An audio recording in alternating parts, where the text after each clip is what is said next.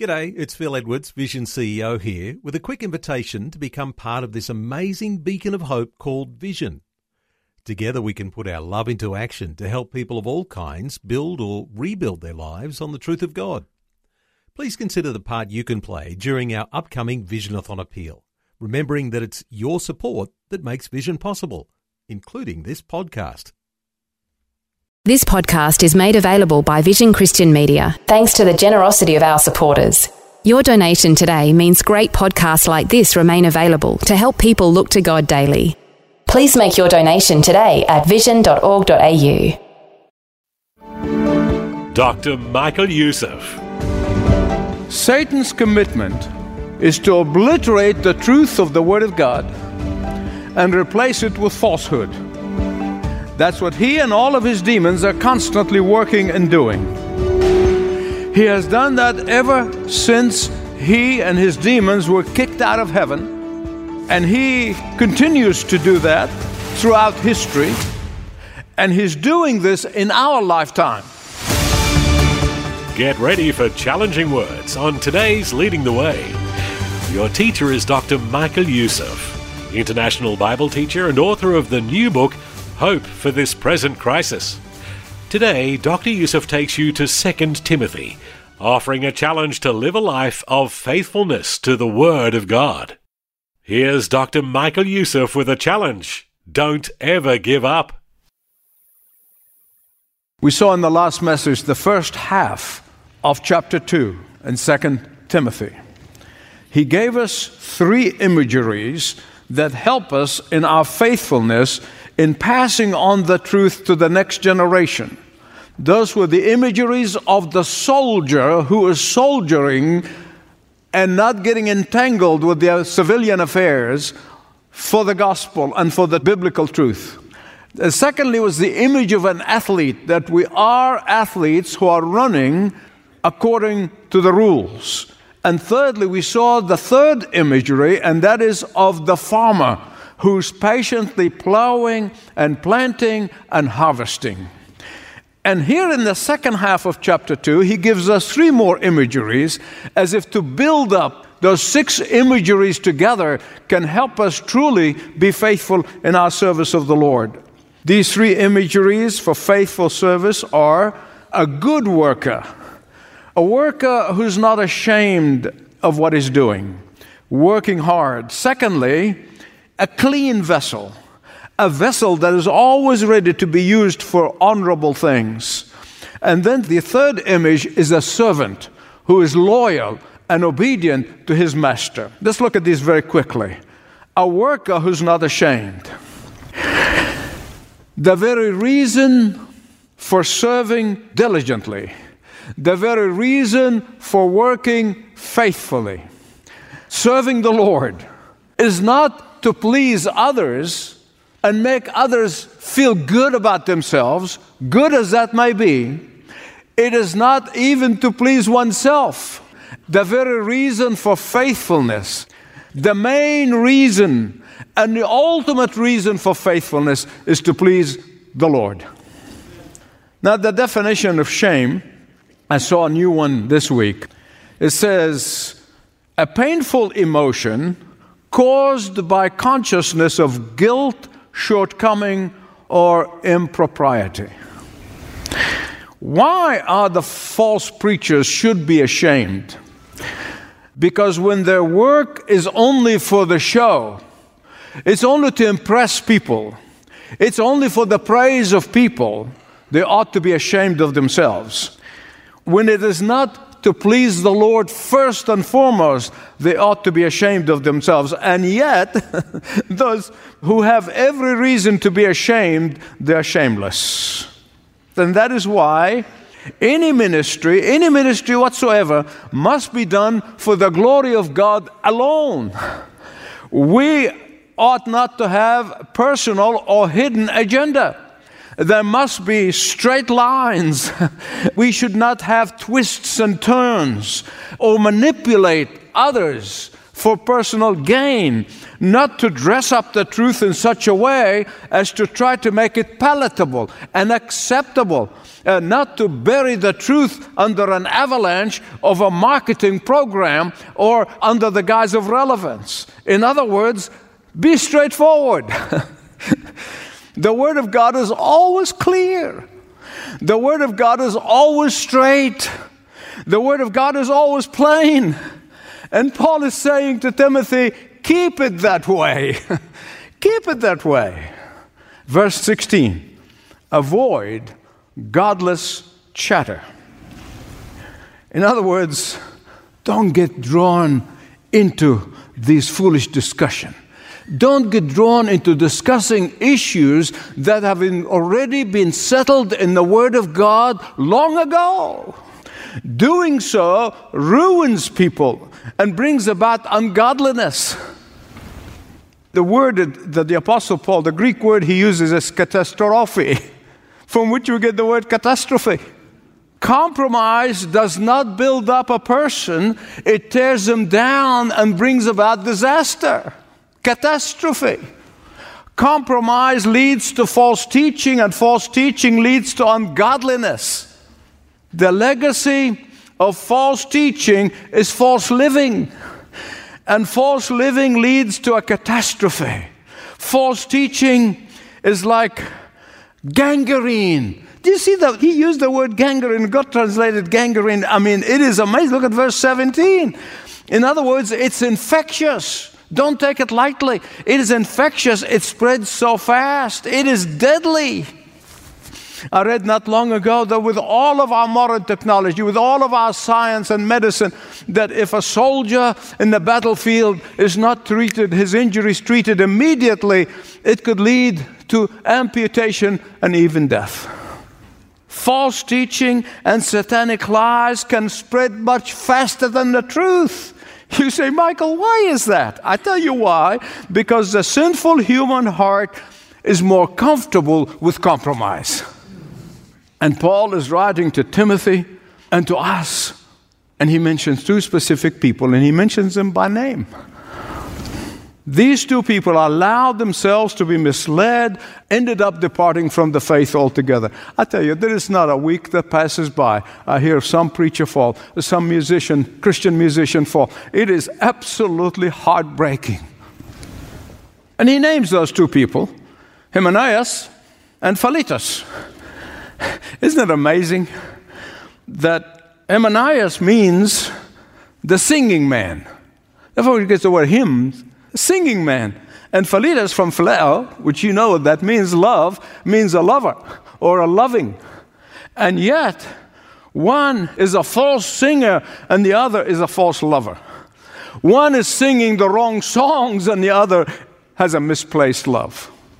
And here's what you and I must never forget. Don't miss this. Because deceivers are very attractive people. Deceivers are like the devil himself. They appear as angels of light. Deceivers are very charming people.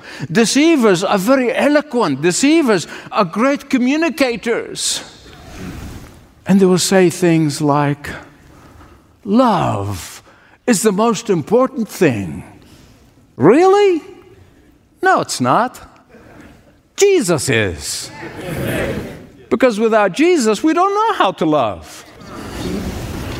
Someone would say, God is love, therefore love is God. Really? Don't get hung up on doctrine. Don't get hung up on these biblical things and biblical morality. Don't get hung up on biblical teaching. Don't get hung up on that. After all, Jesus said, just love one another. What they do is they take a grain of truth and they wrap it in a whole lot of falsehood or a drop of poison, and they sugarcoat it. Paul said, avoid such people. Verse 18, let everyone who names the name of the Lord depart from iniquity. I believe the Apostle Paul here is quoting from Moses in the book of Numbers, chapter 16, verse 5. Because back then there was a man by the name of Korah who managed to persuade few others in the Israelite community to oppose the plan of God for redeeming them from Egypt, the slavery of Egypt. Korah was rebelling against the plan of God, and God literally opened the ground and swallowed them. And that's what Paul said, depart from iniquity. Don't be like Korah and company. The second imagery the Apostle Paul gives us here in being faithful is a clean vessel. In a big house, you look at some of the castles and the things you see, and you see in a big house, you see those on television. There are all sorts of utensils and cutlery and pots and pans and large numbers of them. And the Church of Jesus Christ worldwide, the global Church of Christ, the elect of God from every nation, every tribe, they come in all sorts. We are like those utensils. We're like those equipment in the home. Except, listen carefully, except as people, we have a choice to be a silver spoon or a dirty bucket. There are utensils that the master of the house proudly displays. And there's some rusty ones he soon just put in the basement and hide in the basement. Listen to me. Those who are faithful to the Lord and to His Word, the infallible Word of God, both Old and New Testament, those who are faithful to plow in straight lines are instrument of honor. Those who twist the truth and preach and teach and speak half-truth, those who teach their own ideas are instrument of dishonor. As far as God is concerned, might not be as far as the masses are concerned, but as far as the Lord is concerned. Those who speak the truth, uphold the truth, live the truth, are instrument of honor.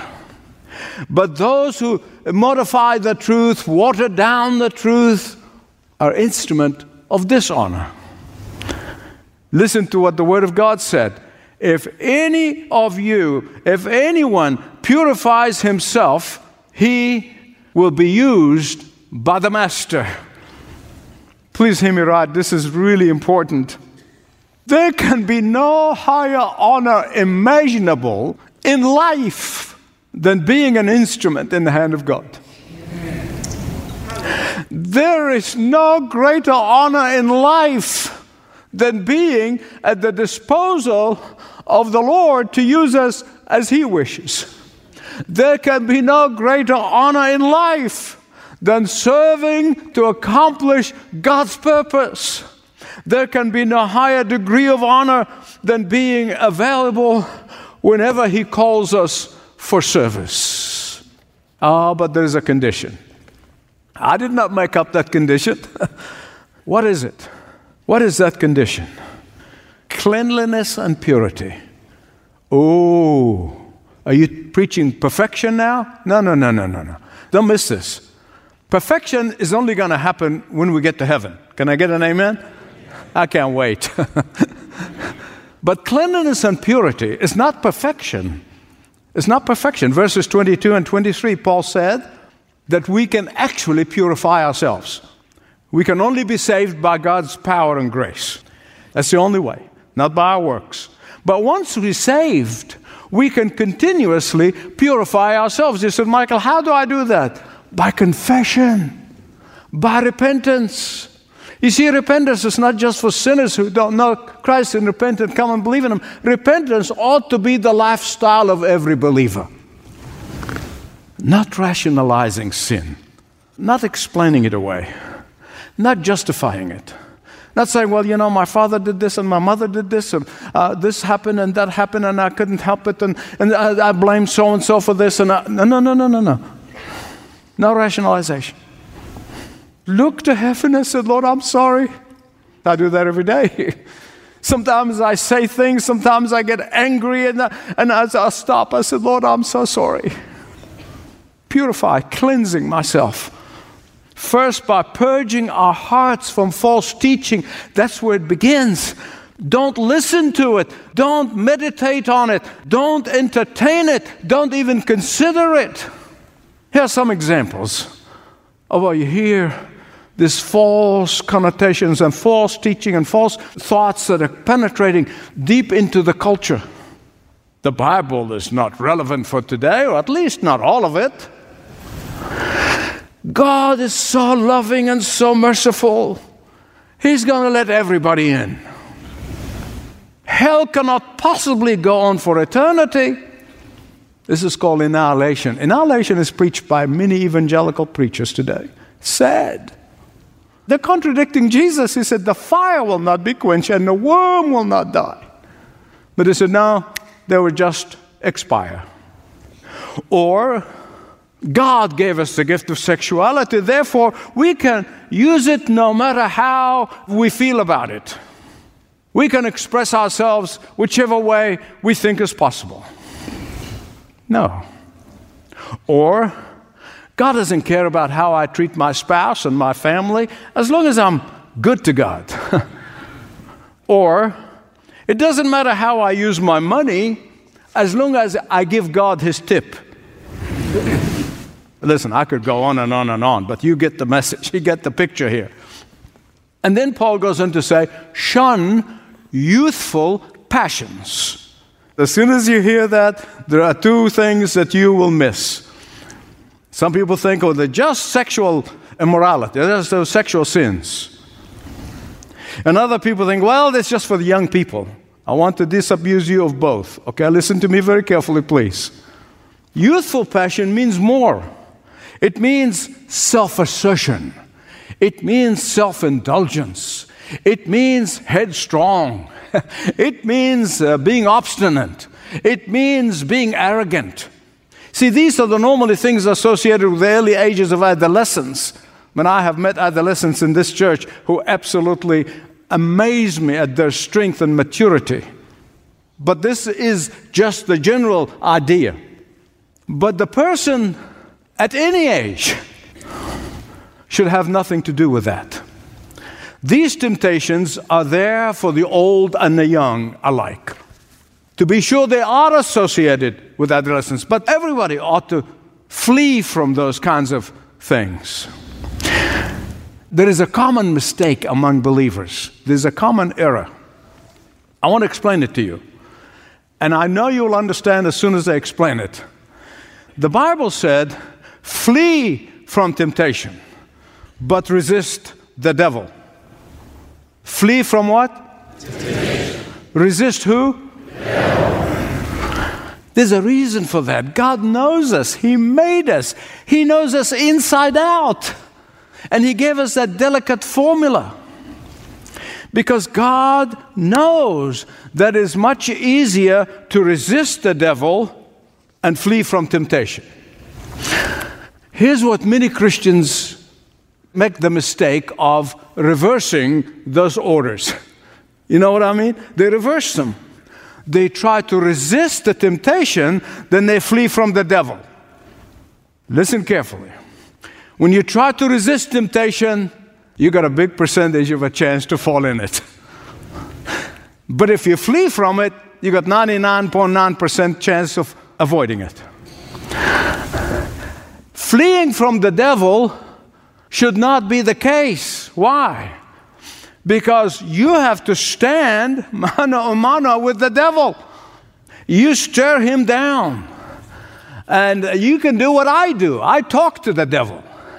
I say to the devil, you're a defeated foe. You're a toothless lion. You cannot have any authority over me because I am redeemed by the blood of Jesus Christ. Quote the scripture. Nothing shall separate us from the love of God. Not even you, devil. And you know what? When you stand your ground and you resist the devil, you know what happens? The devil is the one who flees. That's what the Word of God said. I'm not making it up. But a lot of believers linger and try to fight temptation instead of fleeing. And then they give themselves a bigger chance of falling into it. They linger like Lot did in Sodom, instead of fleeing like Joseph did in Egypt. But then when we flee, we don't just flee to nowhere or to nothing. No. We flee to righteousness. The Bible is so clear. We are to deny ourselves and follow Jesus. Or we are to put off what belongs to the flesh, to the old nature, put on what belongs to the new nature. That we are to put to death our earthly members and set our minds on things above. We are to crucify the flesh and walk in the Spirit. We are to be ruthlessly rejecting one and relentlessly pursue the other. Now, beloved, listen. This is the secret, if there is a secret, there's such thing. This is the secret to victory. This is the secret to godly living. The third imagery. If you're following with me, follow please. The Apostle Paul gives us a third imagery here, and that's of obedient, loyal servant. It was Spurgeon who said the Christians are the only ones who conspire with the enemy. Just like the worker, not ashamed because he cuts straight lines. Just like a vessel that is continuously cleansing itself for good use, the servant always obedient and loyal. Our loyalty, our obedience is to the boss. Satan is forever trying to entrap us, to have divided loyalty, to have partial obedience. And if you think that I don't know what that is, you would be terribly mistaken. I am forever alert of the fact when I'm being trapped. Look at verse 26. Being willing and joyful servant will equip us not to fall in Satan's traps. But not only that, but we help others not to fall into Satan's traps. Or if they do, we're able to help them be rescued.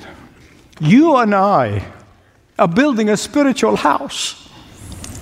We are the workmen and women in the building of that house. We are the utensils in that house. We are the servants to the master of the house. So whether you live in contempt or contentment in your house, whether you live in peace or endless pain, whether you live in the depth of depression or the height of heights, it depends on how you see yourself in relationship to the master of the house. Do you see yourself as an investor in others, pouring into others? And as you invest, you being a soldier on active duty and being an athlete who's willing to play and run by the rules, and being a hard-working farmer, being a worker not ashamed of your work, being an instrument that is clean and pure, ready for the hard work in the hand of the master, or as a servant, willing to obey the master. It's up to you, and it's up to me. Oh, my prayer to God, that I and everyone at the sound of my voice would say, yes, Lord, that's me. And if not, you can say, yes, Lord, that's what I want to be. Encouragement to live as a worker, vessel, and servant of God. Thanks for joining Dr. Michael Youssef for Leading the Way. In the remaining moments, allow me to share about the on-the-ground teams that we sometimes mention working worldwide. Muslim background believers are people who grew up in Islamic families, educated in Islamic ideology, until they came into a dramatic, life-changing personal relationship with Jesus. Through church and, frankly, underground relationships, Leading the Way has partnered with some of these deeply committed brothers and sisters who have become part of a worldwide follow-up team. They talk candidly with those seeking to know more about Christianity when they listen or watch Leading the Way broadcasts around the world. Through this outreach, we've seen many come to Christ and grow to be local leaders in their faith. Learn how Leading the Way and Dr. Youssef are bringing the truth of the gospel to millions around the world when you call 1300 133 589. 1300 133 589 and ltw.org. ltw.org.